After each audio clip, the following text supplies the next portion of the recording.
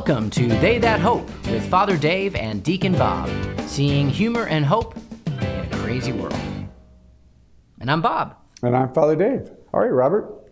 I'm doing well. How are you doing? Good. I'm the one in Steubenville, but you're away this morning. I am. I am in lovely Springfield, Missouri. Missouri? The Show Me State. And I'm sure we'll talk about what I'm doing a little bit later, doing a parish mission here. But it's amazing. It's a really wonderful to be traveling. And oh my gosh, there were no masks in the airport. I know. I couldn't believe it. I was like, what? And I guess that happened a couple weeks ago, but I haven't traveled since. No, it didn't. Actually, it just happened. It was funny. I flew the first day that there were no masks. So it was coming back from Dallas on last Tuesday. So it's been not quite a week. But it was crazy because it was the first morning that it happened, and people were kind of looking around.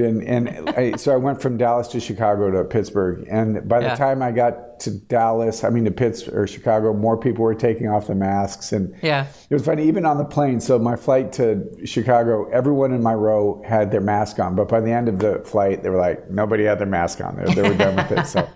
Was there like a mask? It was like a mask burning outside the airport. It was funny. It was funny. The flight attendant she was actually really excited, and it's funny because the first thing I've flown actually I think 5 times since that. It's been a lot going on this week. So the first one was that there's no longer a mandate. We're so excited, and then yesterday it was.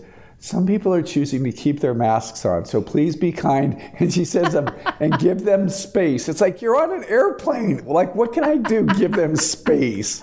So it was, I don't know. If you wanted to give them space, maybe don't give me like 6 inches between the seats. Yeah, exactly. Yeah, exactly. That's not necessarily our fault. I remember, do you remember, I'm sure you do, flights that you could use to fly on that had smoking and non-smoking sections? Yes, as a kid. Can you imagine that? No, I remember. I mean, the back of the plane, I think, was the smoking, which is just unbelievable if you think about smoking in a plane.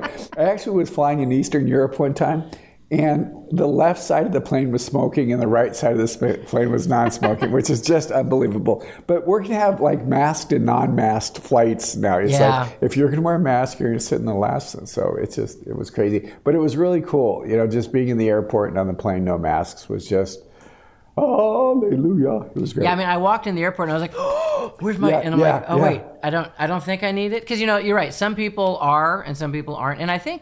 And that's okay. I think that's actually, there's going to be people that feel like, I'm going to just keep wearing a mask now. And, depending on their immune system or whatever. Yeah, and honestly. Like if that, I mean, in Asia, they do that quite a bit. Yes, absolutely. Absolutely. Great. If that becomes a thing here when people travel, that's fine. I mean. Yeah, it was a really kind of a unique situation. Yeah.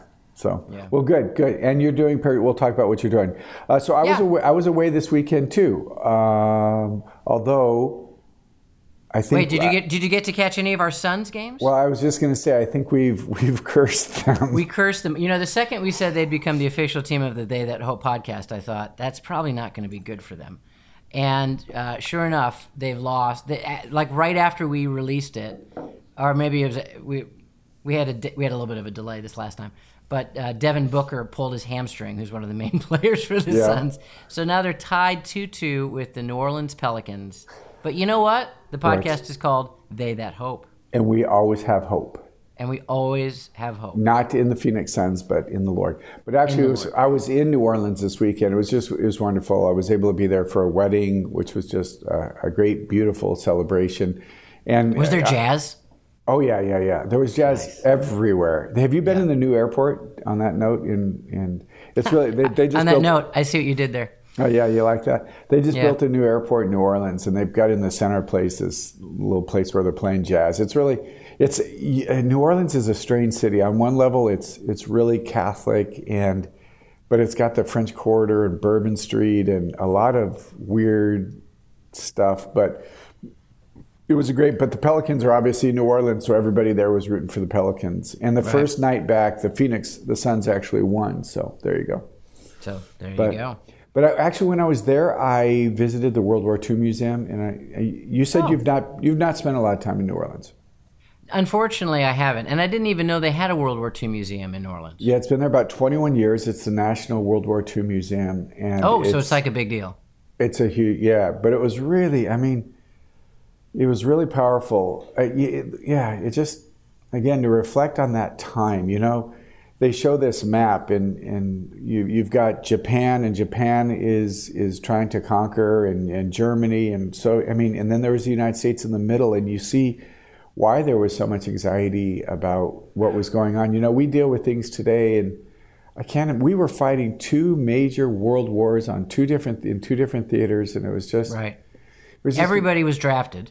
Yeah, I mean, they're either going to Japan or they're going to Europe. I mean, any able-bodied man was gone. Yeah, and, absolutely. Here's just on that note, crazy. Bob. Here's an interesting thing. I was just curious because World War II ended almost 70 years ago, 40, 60, 60, 80, almost 75, 80 years ago. You do the math, 1945. Yeah, I don't do math. But there are less than, again, and I don't know exactly how they do this, but I Googled, how many World War II American veterans are still living? And they estimate there's only about 250,000, I'm going to get emotional actually, 250,000. And I thought of what that group of, men and women did, and that part of our history, we're losing it. It was really it's a beautiful, powerful museum, but just to pray and reflect about what took place at that time was pretty remarkable. Yeah, I remember when I went to Hawaii, I got to visit the Pearl Harbor Museum, which is really an really incredible, moving, yeah. Very, very moving and incredible thing. And you almost long for the simplicity of that kind of battle. I mean, at least maybe this is like 80 years later, but it's so like clear cut. Hitler bad. Allies good, the world coming together to fight tyranny. I mean, we were an unprovoked attack from Japan.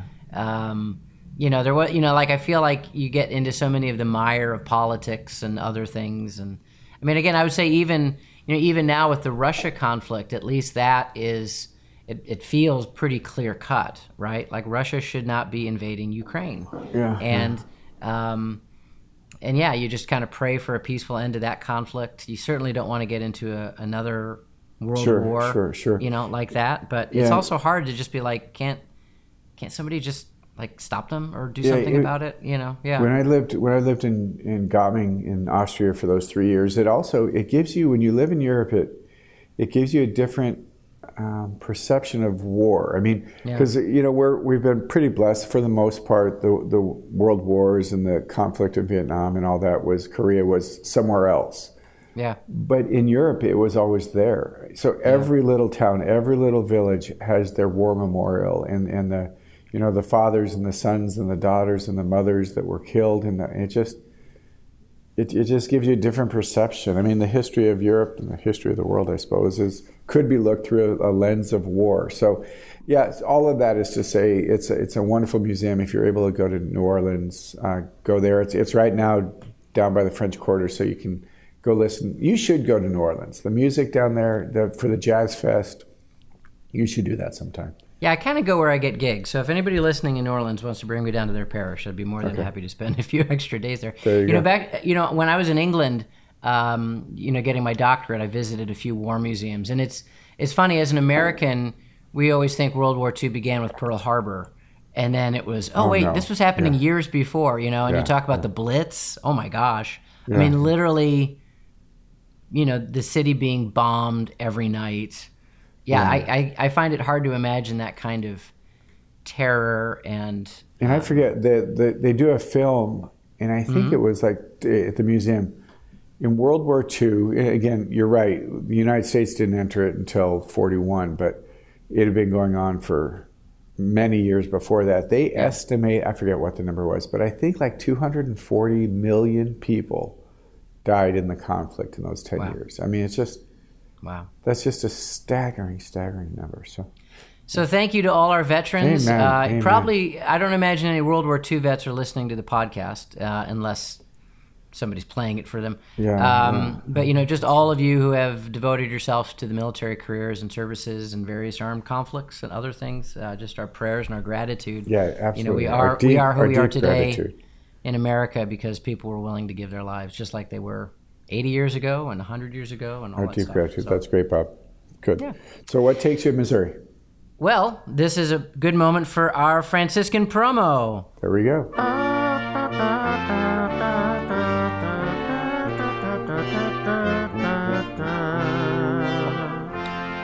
At Franciscan University, we are enthusiastic not just about forming the next generation of joyful disciples to go forth into the world, but also providing various resources to help renew parish life. Now, one of those great resources is our Steubenville conferences, in which we hope parishes might be able to come and be rejuvenated and refreshed and educated and empowered to bring that back to their home. But we've started a new initiative where we can bring Steubenville to your parish, and it's called Steubenville Parish Missions.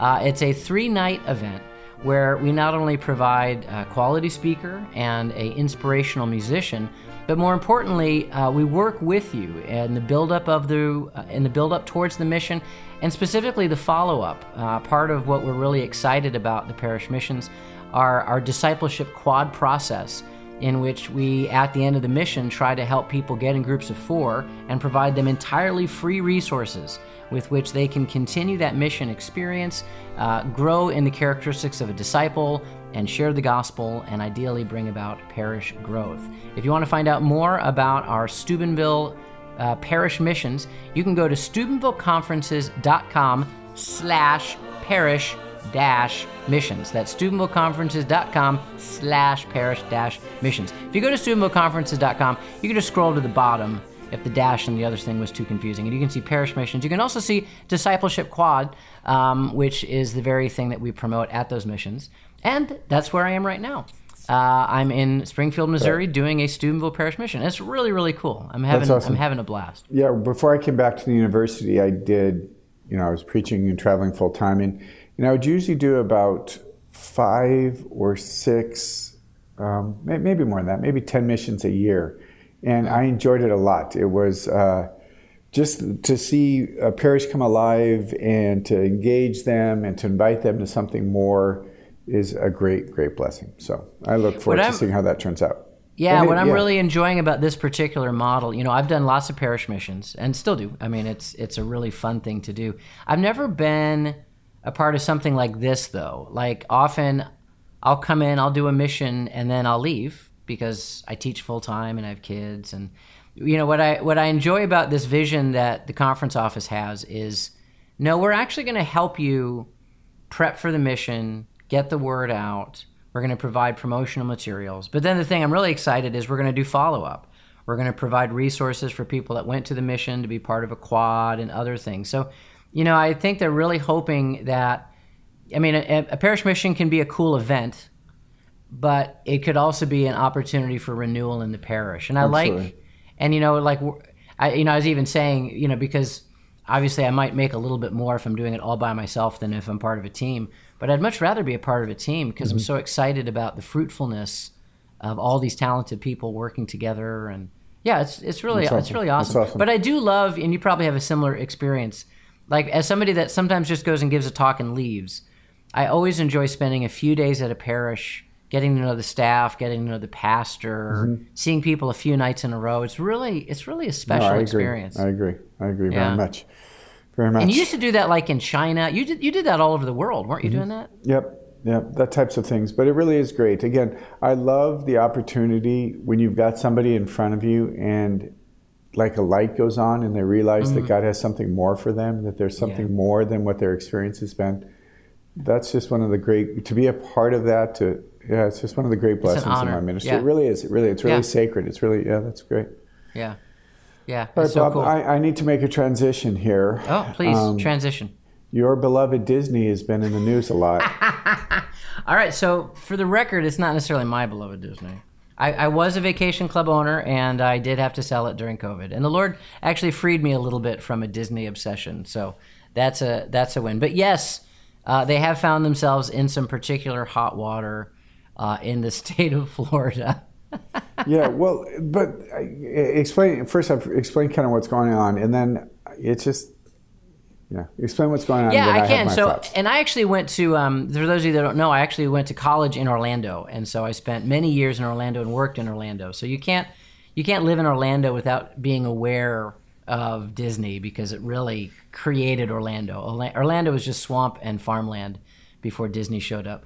And after Walt Disney built Disneyland, which became immediately popular, what occurred is that lots of restaurants, businesses, other people immediately bought up the surrounding area of Disneyland because they wanted to be close to Disneyland.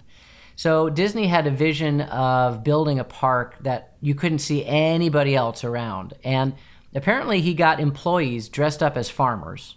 You couldn't do this today, it'd be illegal. But and they just went and they started buying sections of land in Florida until they ended up buying an entire county within Florida. And then Disney's like, actually, I own all this. And so they started to build Disney World. But the funny thing about it was always its own county. So Disney, the corporation, had governmental authority within the state. And they could do things like, we think our county needs a new road that taxpayers will pay for. And it'll just happen to go right to our theme park. Like they would just do that stuff all the time. I think they even have like a nuclear reactor or something crazy like that. Nice. They would generate, their own electricity. I mean, like literally you talk about Disney its own World. Government, right. It was a self-governing autonomous group that was owned by a corporation. And obviously Disney's been such a financial boon for Florida. It's one of the most popular tourist destinations in the world. So Florida was always like, okay, even though for years people have been, even when I was in Orlando in the 90s, there was always people trying to petition the government that this is, a corporation should not be able to own an autonomous self-governing county in our state.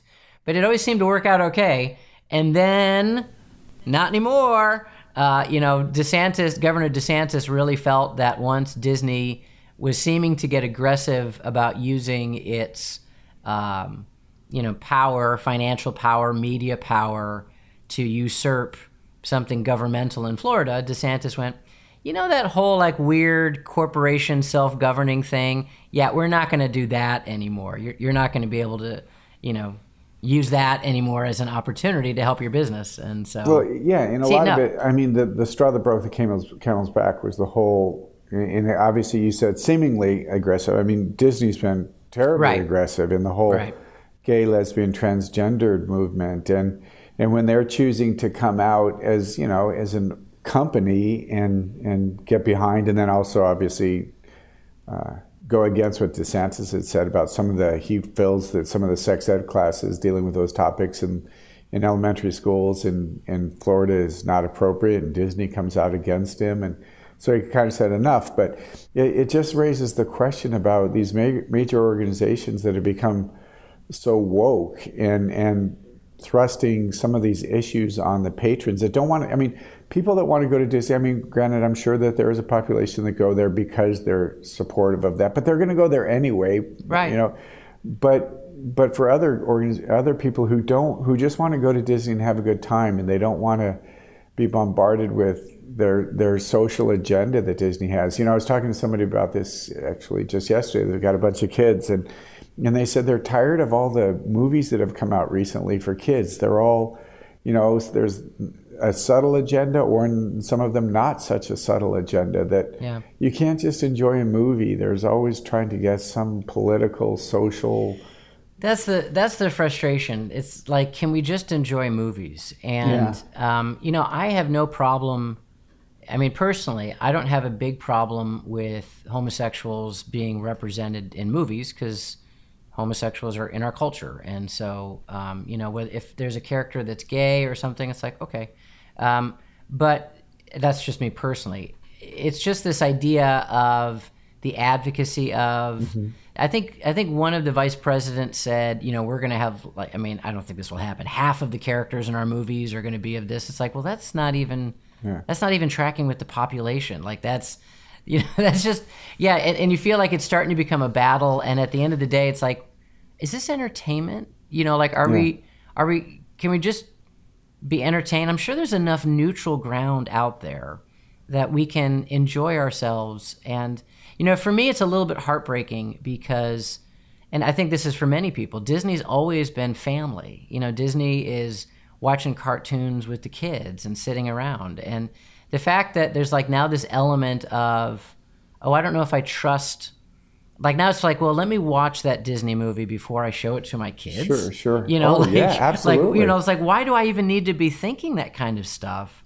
And I mean, it's frustrating because the truth is there's a huge amount of quality, wonderful, family-centered content that Disney provides that really nobody else has. I mean, they've got the market on that. They have a lot of stuff that's really great family values.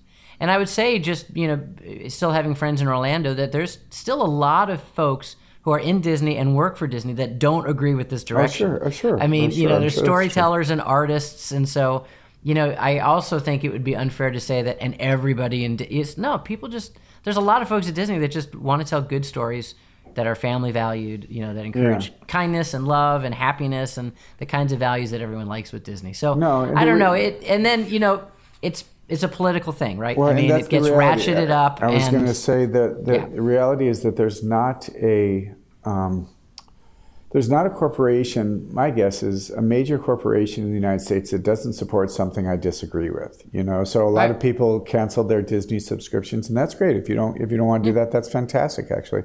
I remember when the whole gay marriage against traditional marriage was going on, Starbucks came out there, and I'm not a huge Starbucks fan, but I would get a coffee every now and then. And the guy comes out and he goes, you know, this is our mission, you know, to be able to engage in the gay, lesbian, transgender world and be socially conscious and be an advocate for that. And he said, if you don't like it, go somewhere else. And I think, with the exception of once in the last 7 or 8, 9 years, I've not gone to Starbucks or paid for Starbucks. Now, I realize that that's probably true with the car that you buy and some of the groceries that you buy and the sodas that you drink and the beer that you drink and the restaurant that you go to. I mean, there's probably every corporation, if you look into it, is supporting something you don't like. That's just part of the reality that we live in. But it's also true that if there's something that I'm firmly convicted of, that I'm just going to say, I'm just not going to participate. I'm not going to support that anymore. And I think that Disney is going to see. Well, I know they've already seen some of that. Yeah, they've already seen it. And the individuals need to be able to be free to do that. So, that's my. But I think take. You're also right in the sense of it. So, yes, Dave, you know, Father Dave, I think that's an awesome stance. There are people that live down the street from a Starbucks, and that's the only place they can get coffee. I can say, as a dad of 7 kids, it'd be hard to boycott Disney. You know, in that sense. I mean, especially like with my 8-year-old, it's like, no, I actually want him to watch The Lion King. You know, like so. I think it's just I think what you're speaking to is a real tension. Conviction. Yes. And it's a real tension of people with good conscience. You know, because well, you know what? I'm going to take him to Universal Studios. Oh wait, maybe we just don't do theme parks. And I actually am saying this out loud without exactly knowing where to land with it. I mean, my hope is, for me with the whole Disney stuff, is I usually go product by product. So, for example, like Encanto, their latest movie, was fantastic. Great family values, wonderful singing. You know, it's almost like, I know you're threatening these things, but if there's a product that I don't like, I won't watch it. Maybe that's me being like waffling. I don't know. It's kind of hard. Everything's so mired in. It's a similar thing. I remember when. People were realizing who gave money to Planned Parenthood, and it's like, well, I'm not going to use that credit card. I'm not going to buy that car. And then you go, oh my gosh, like I can't shop at the grocery store anymore, you know. And so, I don't know. And that's where it's part of being in the world, I guess, huh? Yeah, and I realize that I don't. It's a decision that I think each individual and each family has to make. It's a decision that I've had to make. There's some corporations that I'm just not going to support, and that's I don't expect everybody to do that, but this is what I've come down to. I don't expect everybody to no longer watch a Disney movie. I mean, it's just I think to raise the consciousness and raise the awareness, and the other part is just that some of these things are very obvious and some of them are very subtle, and we just need to be more attentive and aware of it. So that's all there is to say about that. Yeah, amen. So there. Good. What we are doing for our Easter season, and maybe a little bit more than our Easter season. We didn't really do the math on this. Nobody should be surprised. Easter season plus baby. 1. There we go. We decided that we wanted to talk about the Our Father prayer. The opening line of the Our Father prayer is, Our Father who art in heaven. The rest are petitions. There's 7 more petitions that we'll get into for the remaining podcasts. But we want to start with that focus because it really sets the tone, not just for the Our Father prayer, sometimes known as the Lord's Prayer, because it's a prayer Jesus gave us, but it sets the tone for the prayer, but also the way that we should be praying. And the Our Father prayer is given to us in the context of the Sermon on the Mount. And part of the revelation of that beautiful Sermon on the Mount is this understanding of God as our Father. The Jewish people really didn't refer to God our Father. There were some images of God as Father in the Old Testament. That was a very unique emphasis, unique contribution that Jesus gave us. When you want to call God our Father, specifically Abba, which is like not quite daddy, but a beloved father, an intimate relationship, a very personal idea, in a familial image that would really resonate, particularly with the Jewish people at the time, but I think resonates throughout all of history. Yeah, and so, on one point, I think that there was something that spoke to the deeper of the heart, but it would also be very jarring for them. So, to speak of God in this personal nature as a father, as a daddy that's obviously what gets them in trouble with some of them, is that's just not something that they were familiar with. But it is primarily the revelation of Christ that the first person is his father. Yeah. Yeah, and the idea of that type of intimacy really is such a hallmark of the preaching of Jesus. And you're right, even as we just went through Holy Week, some people would say, like, well, he dared to call God his Father. Like, that was like, who do you think you are? Like, we don't, in the Old Testament, when Moses, when God reveals himself to Moses, he doesn't say, call me daddy. He says, I am who I am. They wouldn't even say that name. Right, yeah, exactly. And so this idea of the apostles come to Jesus and say, can you teach us how to pray? I think that's such a beautiful part of it. Like, the gift of the Our Father prayer is given when the apostles see something very different about the way Jesus prayed. And that, I think, sets the tone because the Our Father invites us to pray differently, or it should. It gives us a whole new meaning to a relationship with God that was, at least from that Jewish context, beyond a sacrifice and a ritual and even an obsession about how we might wash our hands or what we might do. And this idea of when you pray like this, Our Father. So that concept of Father is so beautiful. And the concept of our, the Catechism clarifies, like, that's not like necessarily more of a possessive, like it's my Father, in the sense that there is a universality of God and an invitation that God wants to be everybody's Father, but also in the manner in which we relate to each other. This idea of our Father. I've spoken a bit about ecumenism and how passionate I am about, just praying with other Christians and doing what I can to unite the body of Christ. I love this quote from the Catechism. It says, for this reason, in spite of the divisions among Christians, this prayer to, and it puts in quote, our Father, retains our common patrimony and urgent summons for all the baptized. In communion by faith in Christ and by baptism, they ought to join in Jesus' prayer for the unity of his disciples. And I can say in times when I've been with other Christians, and sometimes, that we listen to different music, certainly any kind of liturgical action is very different. But one thing we always try to do is we try to end with the Our Father prayer. And that really is this moment of just profound unity. Like when we pray this together, and it's pretty awesome. That's cool. And I was always struck by that it's not a personal thing. We're coming together, a common Father. But you alluded to something, and it's interesting you said that Jesus dared say this, but that's when the priest at Mass, when the priest introduces the Our Father, he says, we dare to say. And that's kind of an interesting that when, and again, I think this is why I'm looking forward to do this with the Our Father, is because we just do it. We do it every time we pray the Rosary. We do it every time we go to Mass. We do it every time we do the Chaplet of Our Mercy.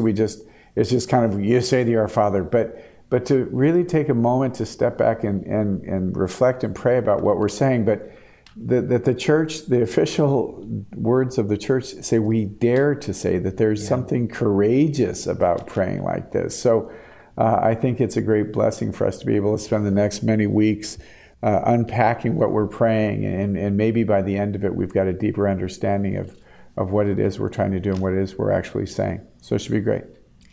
Yeah, that idea of that boldness, that audacity. And we hope certainly as we kind of continue to dig and unpack this beautiful prayer, that we would realize how the words that come out of our mouth with all these petitions are just shocking. Yeah. And, who gives you the right to say this? Yeah. Well, that's why it's called the Lord's Prayer. Like no human would have written this prayer. I mean, obviously Jesus was fully human and, divine, but like in that sense, like nobody else would have the right to say, this is a good way to pray except the Son, except God himself. And what's glorious about it is this idea of Jesus, how do you pray? Oh, well, let me tell you, this is how I pray as fully God and fully man. And these are the words we use. And that is why the church puts this prayer in such prime locations, such prime real estate. The Liturgy of the Hours always ends not with a Hail Mary and Our Father. The moment you mention in the liturgy, where do we pray the Our Father? It's at that moment of the consecration. We say Amen, and now Christ is on the altar before us. And what do we do as a community of faith? We dare to say, Our Father. It's almost like the first things that we want Jesus to hear on the altar, so to speak. Is this prayer, because the whole liturgy is a prayer to the Father from the Son. So what more perfectly could we say after the Amen except Our Father who art in heaven? And maybe one last little comment about it that I really like, this idea of art in heaven. The Catechism says this: the biblical expression of God being in heaven isn't so much trying to convey that God isn't here. Like, our Father who art in heaven isn't a place. Right, it's not a place. It's not like we're addressing an envelope and it's like, Our Father, heaven, 43952, right? It's actually a comment, of course, because he'd be in our zip code at Steubenville, Ohio. But I love, this is a quote from Augustine. Our Father who art in heaven is rightly understood to mean that God is in the hearts of the just as in his holy temple. At the same time, it means that those who pray should desire the one they invoke to dwell in them. And this refers to the kingdom of heaven being among us, as Jesus proclaimed so frequently. This idea that we do want to acknowledge by saying God is in heaven, the majesty of God, the immensity of God, the holiness of God, the eternity of God, and a God who dwells in our hearts, and a God who dwells in our midst. No, and so as we begin to... Oh, go ahead. Isn't that exactly what Christ did? Is he tears away this veil, he brings heaven on earth. Yes. I mean, that's part of the petition we're eventually going to get to. Yeah, and that's the whole actually movement of the entire prayer. So when next you pray, Our Father who art in heaven, think of your adoption, your spiritual adoption that was won for you through the blood of Jesus Christ that we just celebrated in Easter. Think of the hour of it, the brothers and sisters we have who are Catholic, who call themselves Christian, the rite of the baptized, and just the glory and majesty of God who is eternal and yet lives in our heart. That's the attitude that Jesus tells us we need to have before we get to the petitions. Mm-hmm. This humble recognition of a God who wants to be intimate with us, who is ever present and particularly present in our hearts, and wants to unite us together as his people, as his family, before we ask for one single thing. Amen. Amen. Amen. On that note, Lord, that we would this week experience all of that you are our Father. And you see us and you notice us, and you draw us closer to yourself. May the Lord bless all those listening, the Father, the Son, and the Holy Spirit. Amen. Amen. We'll see you next week, Bob. Hey, thank you, Father Dave, and thank you, all of you who continue to listen. We are praying that Easter joy is abundant in your hearts and lives, and praying for any ways you might be suffering or struggling. If you'd like to, shoot us an email, hope@franciscan.edu, with prayer requests or stories of hope, hope@franciscan.edu. God bless!